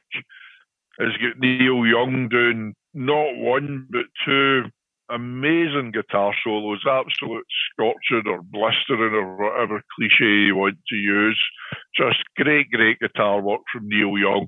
Absolutely selfless. Not just going in and knocking something off. He's going in and giving the song his absolute best work. Dylan does the exact same later on The Factory. It's just a wonderful opening song. And it was a single. And Virgin, he's now with Virgin, put some money behind it and did a video for it, and it did get some airplay. But sadly, it never made it. You've got Boom Boom Mancini, another great song based on the life of Ray Mancini, specifically on his fight in November 1982 against Doo Koo Kim, who unfortunately, due to a result of injuries sustained in that fight, died 5 days after the fight. Come Aboard chorus of Hurry Home Early, Hurry On Home, Boom Boom Mancini's fighting Bobby Chacon. It's just a great pound-along big rock number. Bad Karma is a great song, suitably for its title. Got some sitar on there. We've got David Lindley. I mean, what instrument can this band not play? Coming back with a Turkish bowed or bowed saz. I just think it is a strong, strong album. It doesn't sound like West Coast album. I think Warren Zevon albums never quite sound like West Coast albums, despite often being about LA and despite having so many West Coast-based musicians appearing on them. It's the closest he ever got to the sort of 80s college indie sort of feel. And that's largely thanks to the fact he's backed by, at that time, an 80s college indie band in the shape of R.E.M. And one of the real standout for me on this album, such a change of pace for Warren Zevon. I often, when I play it, I double check the credits, only to find that, yes, it is indeed solely credited to Warren Zevon. But Leave My Monkey Alone. This is Warren's geopolitical song. This is all about the sun going down in the British Empire. He tried a bit funk back on Excitable Boy with Night Time in the Switching Yard, and I don't think it worked. But here he tries it again, and this is where we see George Clinton and Blackbird McKnight and Amp Fiddler playing. And this is where we see Flea. This is the track that Flea appears on. And just what a wonderful, wonderful funk song it is. And this too was released as a single, actually. Yeah, it was, because it even got a video. Leave My Monkey Alone, one of 6 singles. There are 10 tracks on this album. That's right. Over half of the album released as singles. That's right. So yeah, Virgin were really promoting this. And incredibly, none of them went anywhere. The Booked on Rock podcast will return after this. Hello, it is Ryan, and I was on a flight the other day playing one of my favorite social spin slot games on ChumbaCasino.com. I looked over at the person sitting next to me, and you know what they were doing? they were also playing Chumba Casino. Coincidence? I think not. Everybody's loving having fun with it. Chumba Casino is home to hundreds of casino-style games that you can play for free anytime, anywhere, even at 30,000 feet. So sign up now at ChumbaCasino.com to claim your free welcome bonus. That's ChumbaCasino.com and live the Chumba life. No purchase necessary. VGW. Void where prohibited by law. See terms and conditions. 18+. Hello, it is Ryan, and we could all use an extra bright spot in our day, couldn't we? Just to make up for things like sitting in traffic, doing the dishes, counting your steps, you know, all the mundane stuff. That is why I'm such a big fan of Chumba Casino. Chumba Casino has all your favorite social casino-style games that you can play for free anytime, anywhere with daily bonuses. That should brighten your day a little. Actually, a lot. So sign up now at ChumbaCasino.com. That's ChumbaCasino.com. No purchase necessary. VGW. Void where prohibited by law. See terms and conditions. 18+. If you're a publisher or author of a book on rock and you want to be on the Booked on Rock podcast, contact us through our website, bookedonrock.com, or send an email to the Booked on Rock podcast at gmail.com. The seventh studio album, Transverse City, not much different here. He's got another list of big name musicians joining him in the studio. October of 1989, we get Transverse City, Jerry Garcia, Neil Young, David Gilmour, Mike Campbell of Tom Petty's Heartbreakers band. A concept album. What's the album's concept and what inspired it? Well, okay, that's esoteric to me, Eric, because I haven't read the material, but William Gibson's Neuromancer novel is definitely there. You know, it's often called the first cyberpunk novel, and cyberpunk isn't an area I've explored, but also the novels of Thomas Pynchon are there as well. But I think the other thing that informs Transverse City is the world in 1989. There is a couple of songs that mention the future, but if you look at the lyrics of Transverse City, they really are a snapshot of 1989. So we've got mentions of, you know, consumerism, for example. We've got mentions of perestroika. We've got mentions of holes in the ozone layer. So it really is a snapshot of a certain point in the 20th century history. I haven't read the novelist's works that Zevin cited, but and I'm sure they figure in there. In fact, the title track, Transverse City, I assume ties very much into something like Neuromancer or Thomas Pynchon. You know, his mentions of shiny Mylar towers and all-night trauma stands and endless neon vistas. And there's also a song a wee bit later on, A Long Arm of the Law. At the time, it talks about a war in Paraguay in 1999. So, of course, that was 10 years in the future. The title track and Long Arm of the Law aside, I see these very much as being 1989 songs of where we were at that time, not just in the Western world, because with turbulence we are looking east. And amongst all that, of course, we have another classic Zevin ballad in the shape of Nobody's in Love This Year. This album, I would say, is probably one of his most inconsistent. There's not an obvious connection, despite being a concept album. The only concept I can see is it's a window on the world of 89, but it's some real odd songs that are ideas of songs, I think, rather than full-fledged songs. So that leaves it possibly being as one of his most... In fact, I do think I call this his most inconsistent major label album. However, it does have a lot to love, so I want to focus mainly on the positives. The big song for me, I have mentioned Nobody's in Love This Year. I do think that's one of a typically supreme Zevon ballad, but I've got to go for Splendid Isolation. That would probably sit in my Zevon top 5. It's just a wonderful, wonderful song. It was released as a single. Again, it went nowhere either here or in the US. Again, it's subject matter. Zevin is kind of casting his eye on the famous who wanted to be famous, but when they become famous, want to be isolated, want to be away from the people that make them isolated. And these two examples he uses are Georgia O'Keeffe and Michael Jackson. There's a verse in there dedicated to Michael, who famously at the time was getting entry into Disneyland when it was shut, so they didn't need to share the park and the rides with anyone else. And of course, that's exactly the sort of fame that Zevon skewering here. You become so famous that you feel you can no longer operate as a normal person. So you leave New York if you're Georgia O'Keeffe, and you go and get yourself away into your New Mexico ranch far away from civilization. Or if you're Michael Jackson in more modern times, you make arrangements with Disney to let you into their theme park when it's closed to the public. And then he talks jokingly, surely by now, because he must by now realise he's never going to get a break, or his break was Excitable Boy, and that's 10 years in the past.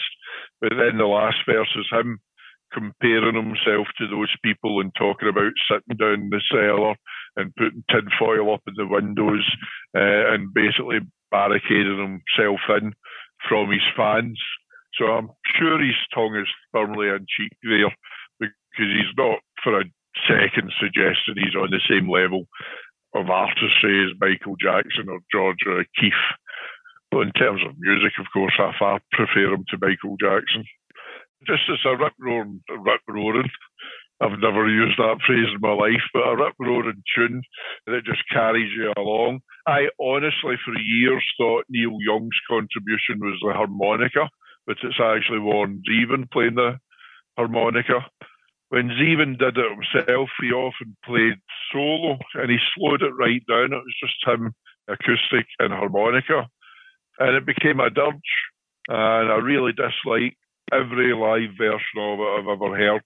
But the studio version, as I say, probably not even top 5. I'll edge it into my top 3. It's a supreme track. Let's move into the 90s now. And Warren releases 1991's Mr. Bad Example and 1995's Mutineer. Now, both don't do much commercially. His 4-year record deal with Giant comes to a close. What are your overall thoughts of Warren's 90s studio releases? Well, obviously, I'm a fan. And there's some of his 90s studio releases that I really think should have captured the public imagination via radio stations or what have you. Mr. Bad Example, this is him. He's now on Giant, as you say. His Virgin contract's gone. And even getting on Giant was only done. This is Andrew Slater working hard for him again. I really think he had a real champion in Andrew Slater. He got him onto Virgin. Virgin supported him big time. But then, he wasn't getting the sales. And Andrew Slater gets him onto Giant. But he does do a wee sneaky. Before we come to Mr. Bad Example, he sells Warren Zevon to Irving Azoff, who is starting Giant. He says, if you take Warren on, I'll be able to give you this album of Warren and the R.E.M. doing cover songs as well, which was the Hindu Love Gods album that came out in 1990. And if anyone's listening to this and think, oh, Warren Zevon and the Hindu Love Gods, that sounds great, then my advice to you is don't go there. I mean, it's an interesting album if you're a real die-hard fan like myself, but that's it. The best word I can give for it is interesting. It was recorded during the Sentimental Hygiene sessions. It was recorded when Warren Zevon was sober, but the 3 members of R.E.M., by their own admission, were drunk, and it was recorded as a bit of fun. And they had no idea that 3-4 years later it was going to be in record stores, and they weren't happy when it was. However, I think I would maybe say Mr. Bad Example would be another good one to introduce someone unfamiliar with Warren Zevon. I think it would be a good album to introduce them to him. I think it's a strong album. I do not like the title track. It's kind of like some German jug band polka thing. That's fine. It's a different type of thing they're trying. It just doesn't work for me. I think it goes on too long lyrically. As Jorge Calderon and Zevon are trying to come up with outrageous things that their Mr. Bad Example engage in. And it's like they're trying to outdo each other. And that seems to be the basis of the song. So that one personally doesn't work for me. Susie Lightning is the one I'm going to recommend people go to first if they want to hear some of Mr. Bad Example. Apart from being a great tune, I love its creation. Zevon taking wee snippets from various sources. So he gets a postcard from bassist Bob Glaub, who's in Budapest. He becomes friends with Ray Mancini, who's now in films. He's shooting The Dirty Dozen, The Fatal Mission, in Zagreb, part of Yugoslavia. And then there's Susie Lightning, which is basically the name of someone warns even sees in the credits of a British horror movie called I Don't Want to Be Born, which came out in 1975. It starred Joan Collins and Donald Pleasance, and listed way, way, way down in the credits as a stripper is someone called Susie Lightning. And I love the way Zevens just gathering wee snippets of information from different sources, and then he turns them into the lyric of the song. You know, within that, knowing that background, you have the songwriter at work. It's not just a narrative springs instantly to mind. It's you make notes of things and then you later compile them together into one narrative. Musically, I use the phrase ethereal. It's built around a series of keyboard descents. You've got Waddy Wachtel. You've got his guitar flitting in and out of those keyboard descents. I don't want to use the word arabesque again, but yeah, it's a wonderfully arabesque sound. You've got Jeff Porcaro again, you've got Bob Glaub. They're the rhythm section. They're keeping it all grounded, while you get Zeven and Wachtel and all this wonderful, weightless musical pieces. It's really quite a transcendent piece of music. I absolutely love it, and I do think it's in my top 5 as well. It's possibly going to be Susie Lightning, Splendid Isolation, and Desperados Under the Eve. There you are. I've just worked out my top 3 while talking to you. 1995's Mutineer. What do you think about that one? This is an album that sounds as if the budget's been pulled away from under it. Very much a homegrown album, which of course is how music was to increasingly become, with people recording on computer and so on.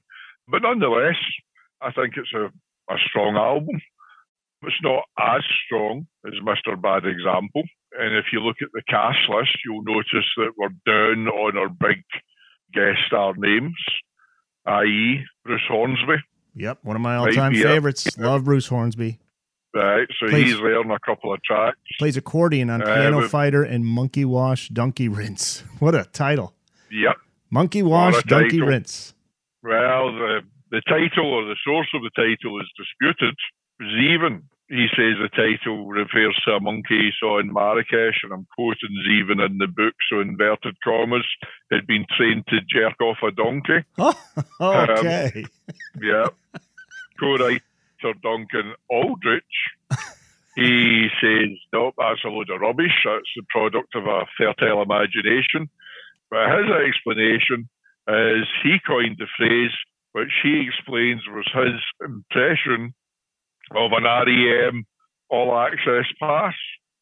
I have no idea what that even means. Wow. So, at least I understand what Zeven's explanation is about. Well, maybe it's like a code word or code words to get backstage or something.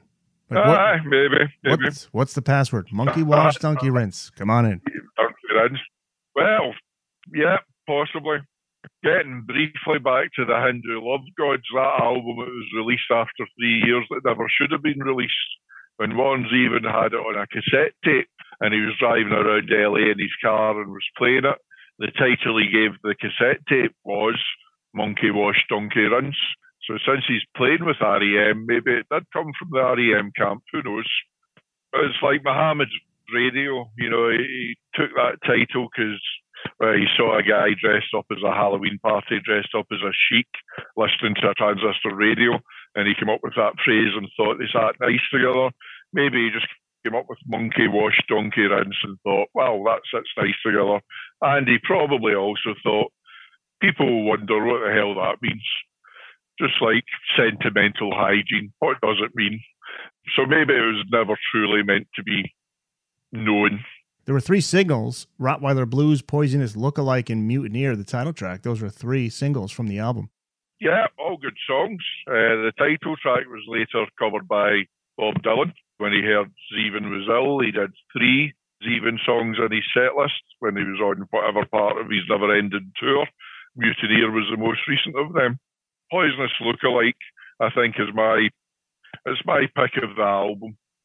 It is very lo-fi, but it still matches that sort of college vibe of the late 80s when college students in America were getting into bands like R.E.M. before they became huge, or XCC or Robin Hitchcock and people like that. Still think it's got that sort of feel to it. Just think it's a great jangly, not quite power pop, but just a great college radio tune.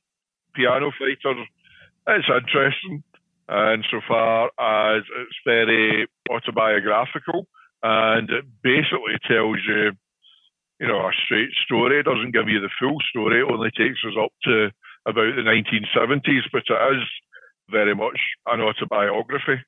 And Mum and Dad bought a Chickering. Every day I'd sit and play that thing. Relates back to that Chickering piano that his dad won way back on Christmas Day, 1956 or whatever it was. So definitely autobiographical. And I don't think you should ever like songs with the word clown in them, but I do like Something Bad Happened to a Clown. It's got clever lyrics, it's got clever calliope and other circus noises. Sometimes it sounds very discordant, very out of tune, but all creating a sense of mood. And we don't ever find out what happened to a clown. I'm guessing, being Warren Zevon, his heart was broken, because a lot of hearts are broken in Warren Zevon songs. Someone lost their squirting rose, there's his red nose on the ground. I mean, this is about the most we get about the fate of the clown. But it's a fun tune, and I like it a lot. The other one I would pick out is The Indifference of Heaven, which is, well, can I use the word magisterial? Well, I just have. There you are. Magisterial is out there. It's this big stately tune. The first of many depressing songs about the departure of my flaxen-tressed fiancé, in the words of Zevon himself. But loads of great lyrics in it. It first appeared on the Learning to Fudge live album. So it actually appeared on a live album before it made its studio debut here on Mutineer. And I love the lyrics. Time in my hands, time to kill. Blood in my hands and my hands in the till. What a great piece of writing that is. It's both Springsteenish, but it's also, it's got that Southern Gothic of Flannery O'Connor's great short stories.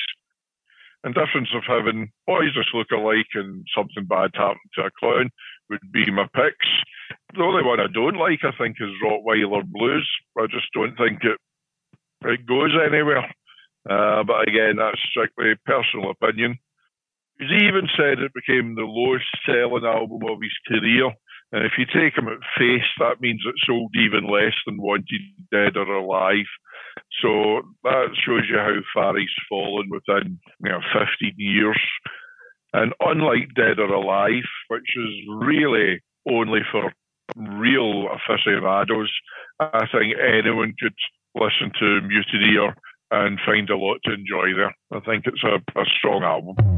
The Booked on Rock podcast will return after this. Judy was boring. Hello. Then Judy discovered ChumbaCasino.com. It's my little escape. Now Judy's the life of the party. Oh, baby, mama's bringing home the bacon. Whoa, take it easy, Judy. The Chumba life is for everybody. So go to ChumbaCasino.com and play over 100 casino-style games. Join today and play for free for your chance to redeem some serious prizes. ChumbaCasino.com. No purchase necessary. Void where prohibited by law. 18 plus terms and conditions apply. See website for details. With Lucky Land Slots, you can get lucky just about anywhere. Dearly beloved, we are gathered here today to... Has anyone seen the bride and groom? Sorry, we're here. We were getting lucky in the limo and we lost track of time. No, Lucky Land Casino, with cash prizes that add up quicker than a guest registry. In that case, I pronounce you lucky.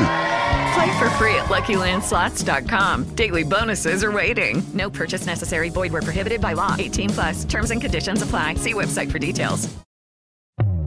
The Booked on Rock podcast is on Facebook, Twitter, and Instagram. Find us on Facebook at facebook.com/BookedOnRockPodcast. On Twitter @BookedOnRock. And on Instagram @BookedOnRockPodcast.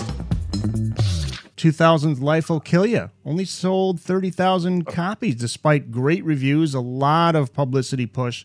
What do you think of this album? Had the radio audience lost interest in Warren by then? I think essentially that might be it, but funnily enough, the press weren't allowing you to lose interest. This album seemed to be reviewed everywhere. Here in the UK, I read about it in the broadsheets like the Guardian newspaper and what have you. It didn't just get reviewed in the music press. Everyone sung its praises. It's another 5-year gap, and here he is back with a fantastic comeback album. It's very much similar to Mutineer insofar it's done in a home studio. It's more acoustic though. Mutineer's more a rock album. I'm not going to say Life Will Kill You is a folk album. It's more an acoustic rock album. I think I'll settle for that phrase.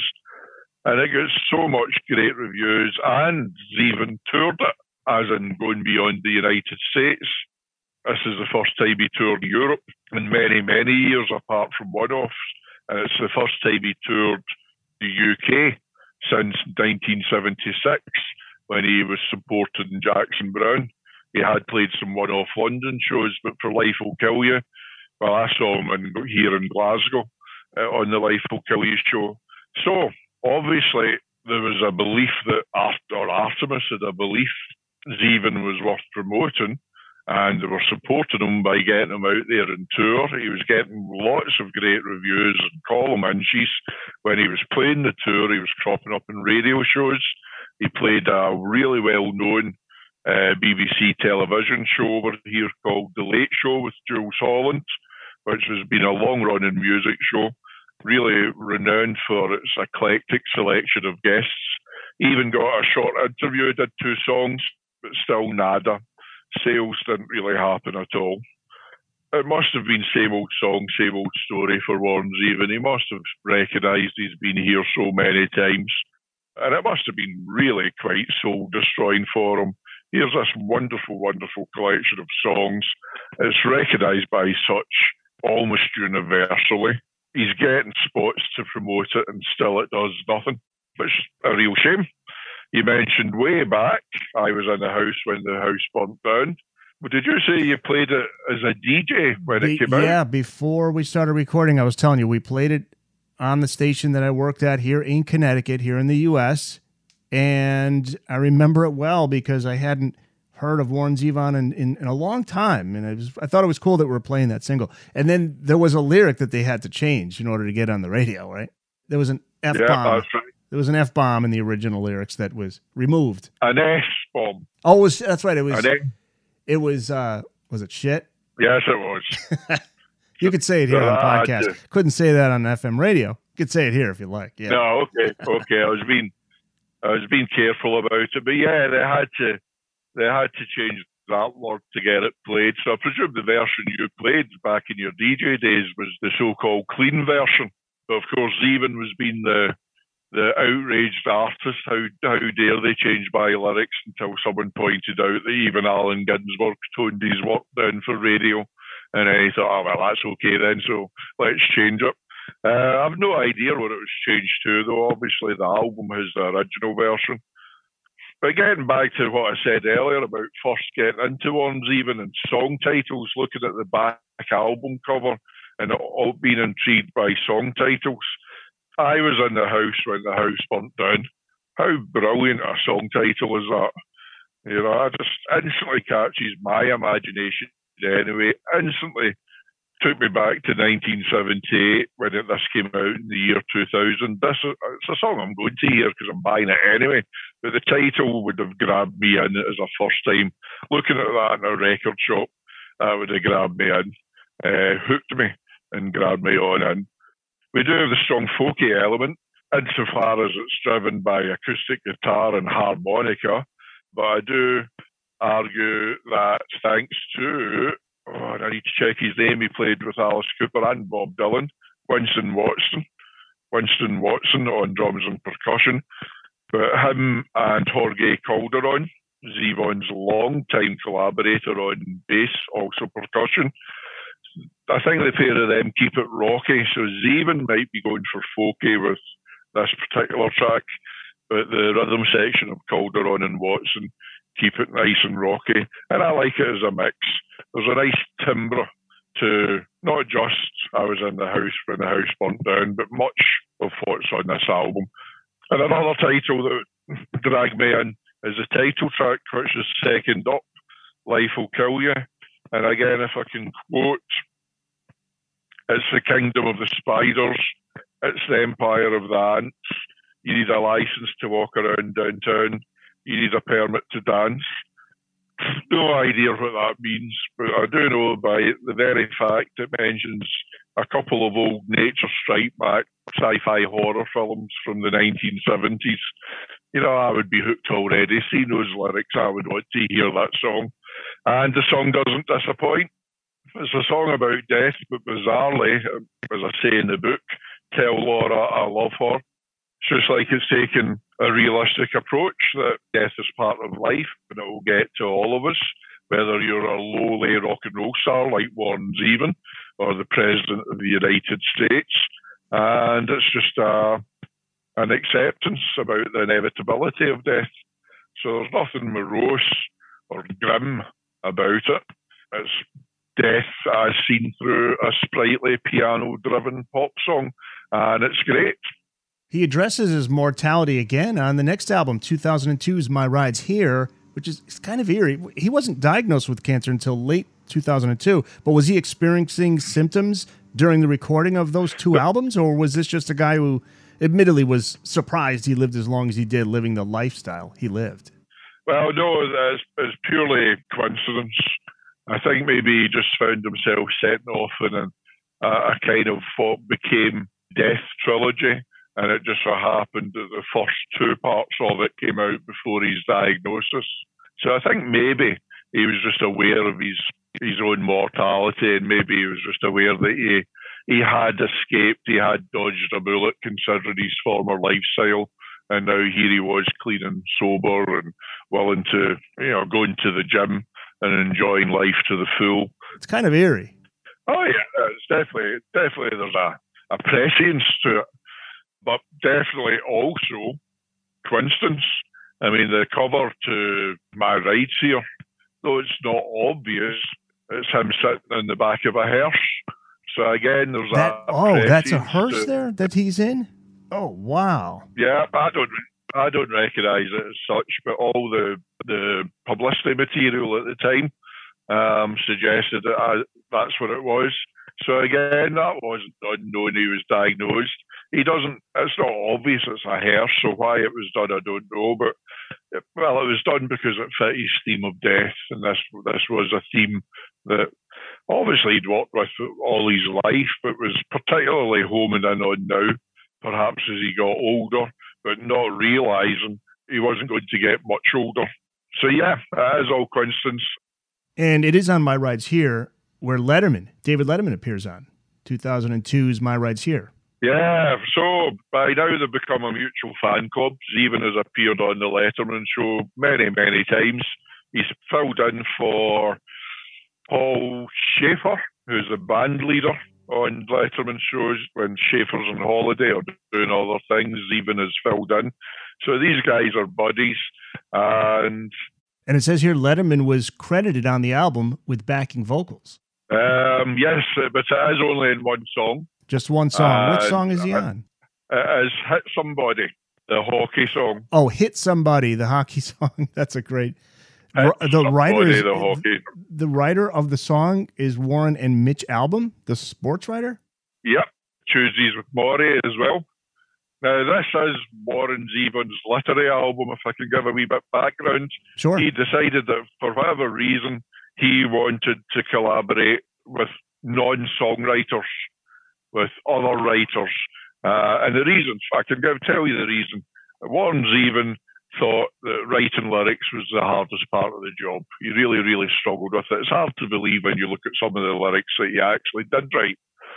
But he claimed many times in several interviews I've read or heard him saying that. So he had this idea that he'd put the feelers out. By this time, he had a lot of friends in the literary community, and he would put the feelers out and see if any of them wished to co-write with him. He would do the music, and they would do the lyrics, or he would work with them on the lyrics, whatever suited them. And he did get some takers.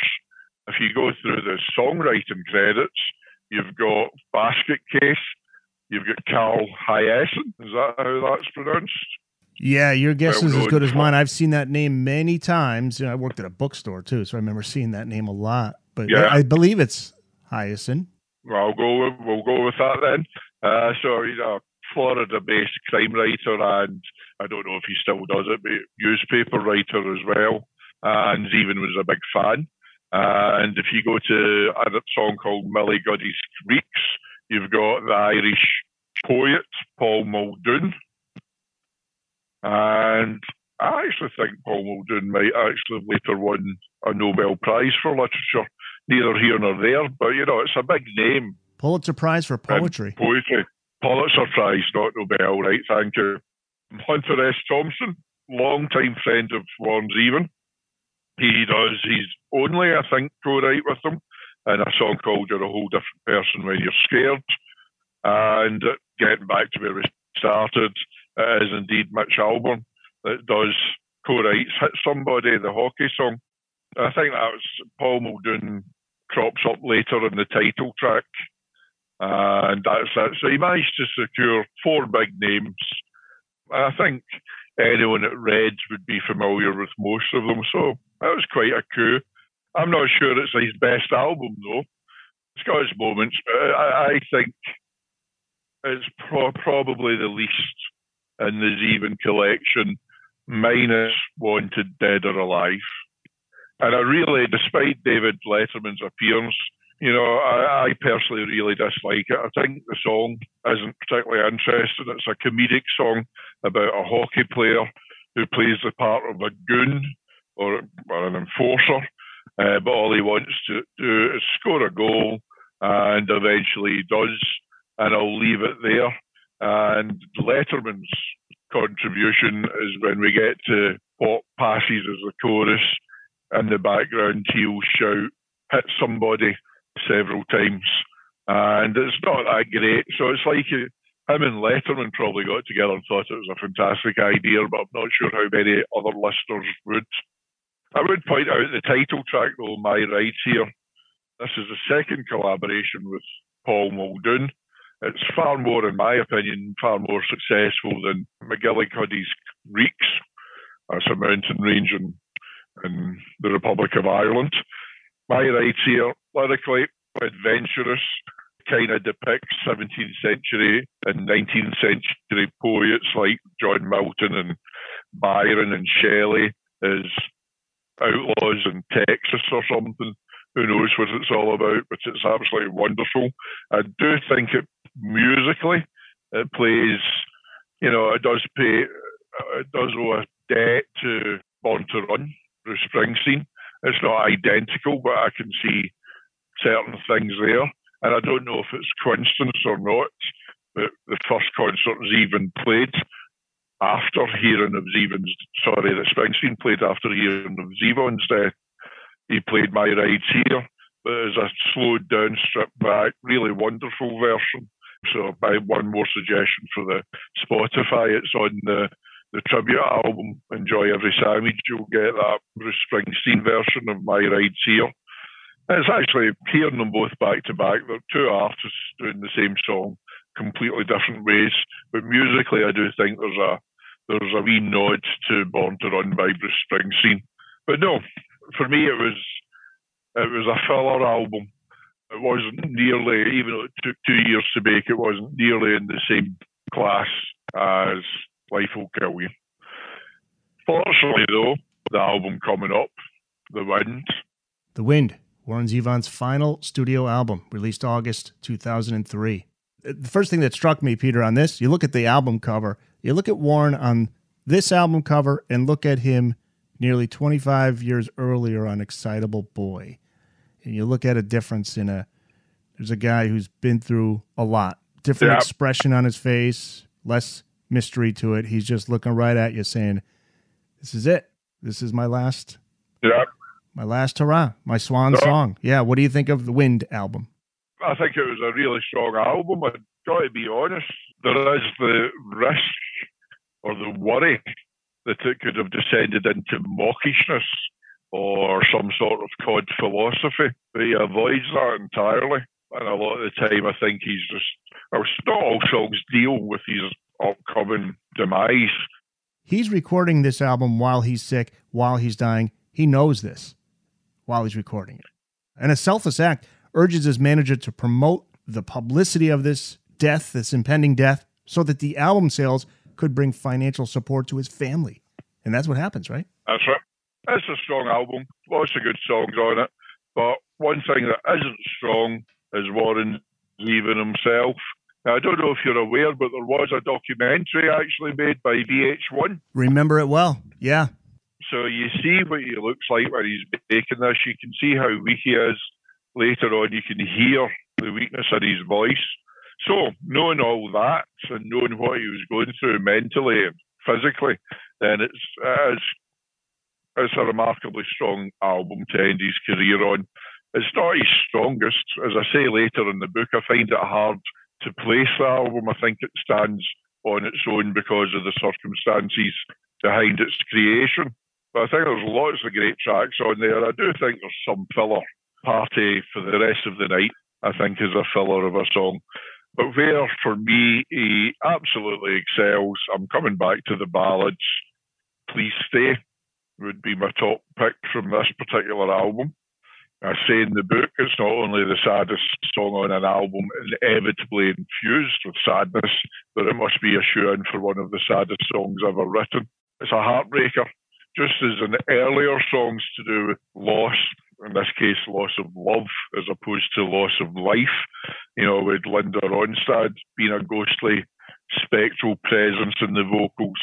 On Please Stay, we've got Emmylou Harris, and her voice is it's ethereal at the best of times, but it's wonderfully so here. And then we've got Gil Bernal, again, hope for the pronunciation's right, but he delivers a really emotive sax solo. So Please Stay, it's a ballad, it's a torch song. Zevon's voice is weak, and that just makes it all the more poignant. There's a bit where he just breathes the phrase, "Oh, sweet darling," part sigh, part prayer, and it's just heartbreakingly beautiful. It's a mournful song, yet amazingly, like the rest of the album, it's never ever maudlin. And if we stay with maudlin or potential, being potentially maudlin, you know, he covers Knocking on Heaven's Door. I think he said he essentially did this as an acknowledgement of Bob Dylan playing 3 of his songs after Zevon announced his illness. But there was no real plan for putting it on the album. He happened to be around Billy Bob Thornton's house one night. A whole bunch of musicians were there. And the idea was suggested, and Zevon said, yeah, let's do it. At first, people thought he was kidding, but he absolutely was not. And so they did it. Jorge Calderón had to go out to his car, dig out a CD of Bob Dylan's greatest hits so that they could actually read the lyrics. And again, what we have with Zevon's approach here, whereas in the original version of Knocking on Heaven's Door, Dylan's playing a fictional character, Zevon's very much himself. He really is at the stage of Knocking on Heaven's Door. But at the same time, he never allows him. It never sounds as if he's feeling down about it. It sounds as if there's a finality or an acceptance about it. And the lack of mawkishness that comes across in the song is reinforced by some of the great players on it. There's a couple of names. Tommy Shaw of Styx is on acoustic guitar, gives the whole song an absolutely lovely, warm feel. And there's some exceptional playing by a couple of players I'm not familiar with. They're regularly played with Billy Bob Thornton. They were called Randy Mitchell and Brad Davis, playing slide guitar and electric guitar respectively. You've got Steve Gorman of the Black Crowes on drums, Jorge Calderón as his rhythm section partner, and John Waite and Billy Bob Thornton and almost everyone else doing the backing vocals. And it ends up being this glorious, almost triumphant song, rather than being morose or gloomy or anyway introspective about looking at death. So, yeah, I think it's a wonderful song. It's one of the ones of the album to check out. Like Please Stay, it has a cold look at looking at death in the eye, but without getting emotional necessarily. There is an element of fear in both songs. And Please Stay, when he says the "Oh Sweet Darling," you get it there. But at one point, when we're on to the final chorus of Knocking on Heaven's Door, he hears Zevon pleading for the doors to open up for him. And there is that element of fear coming across in his voice. I might be reading that into it. He might be acting it, but let's face it, considering where the guy was, who wouldn't be scared? He knows. I mean, this album came out 2 weeks before he died. He finished recording it, I think, the previous October, and there was a few wee bits and pieces to be done post-production sort of thing. So he was very weak and very ill at the time. So they would be my two go-to songs there. Please Stay. Any ballad actually on The Wind is up there with Zevon's best, but Please Stay is just heartbreakingly gorgeous. And Knocking on Heaven's Door shouldn't work, but it really does. So a testament to the players. And they were at a party, so there's a certain ebullience in their approach to the song that stops it becoming morose or gloomy, as I said earlier. And we lost Warren Zevon on September 7th of 2003. He was only 56. Died of cancer. I think it was in the lungs. Yep. Earned the respect of his fellow musicians, who are themselves among the most respected. Yet, he's not even nominated for the Rock and Roll Hall of Fame. Why? Well, number one, I don't know what the criteria of the Rock and Roll Hall of Fame is, but it's a strange organisation. I mean, we were talking before we came on air about how much we like Kiss. How many years did it take for them to get nominated? You know, is it 25 years after your first record? So they were long after it. Even then, only 4 members, whereas you'd like every member of the Grateful Dead getting in when they were nominated. But I think with the case of Warren Zevon, I don't know if this plays a part, but a big player in the Rock and Roll Hall of Fame is Jan Wenner, who is the Rolling Stone guy. And as we've said earlier, he decided, based on Zevon's behaviour at a Bruce Springsteen concert, never to give him any more column inches. So maybe there was some long-lasting grudge or something going on there. Or maybe it's just down to the fact, and this would almost be fair to an extent, if the Rock and Roll Hall of Fame is based on sales, then maybe it's based on sales. And Zevon, he's a cult artist. He had a brief moment, but he definitely was a cult artist. However, I'm thinking that through, Eric, out loud. My previous book was on Mark Bolan and T-Rex, and they were never big sellers in America, but they got into the Hall of Fame 2 years ago or thereabouts. So it isn't based on sales. So I really think it's down to the whim of the committee, but hopefully he'll get there one day. Yeah, could be some politics involved, because not only is he respected among his fellow musicians, but also critically acclaimed. So that's the other thing too, which is just, it makes it even more surprising. So there's some reason for it. There's got to be. Warren Zevon, every album, every song, it's out now through Sonic Bond Publishing. It's available through burningshed.com if you live in the UK, or through the usual outlets, including Amazon if you live in the US. And you can also visit sonicbondpublishing.uk for more info. All right, Peter, thanks so much. This was great. Cheers, Eric. One last note, guys. Peter mentioned early in the interview the Lyman Sibel song that became a minor hit back in 1966. It's called Follow Me. It's not on Spotify, so you won't find it on the show notes playlist, but I did include a link to the song on YouTube, so check that one out. A very interesting early era Warren Zevon song. I'm Eric Senich. Thanks for listening. Hope to have you back again next time for another episode of Booked on Rock. That's it. It's in the books. Lucky Land Casino, asking people, what's the weirdest place you've gotten lucky? Lucky? In line at the deli, I guess? Aha, in my dentist's office.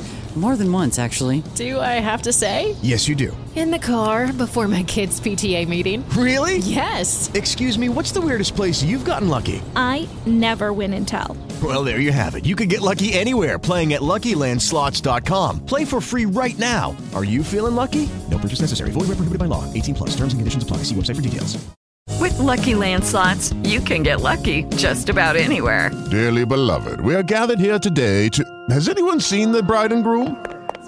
Sorry, we're here. We were getting lucky in the limo and we lost track of time. No, Lucky Land Casino, with cash prizes that add up quicker than a guest registry. In that case, I pronounce you lucky. Play for free at LuckyLandSlots.com. Daily bonuses are waiting. No purchase necessary. Void where prohibited by law. 18 plus. Terms and conditions apply. See website for details.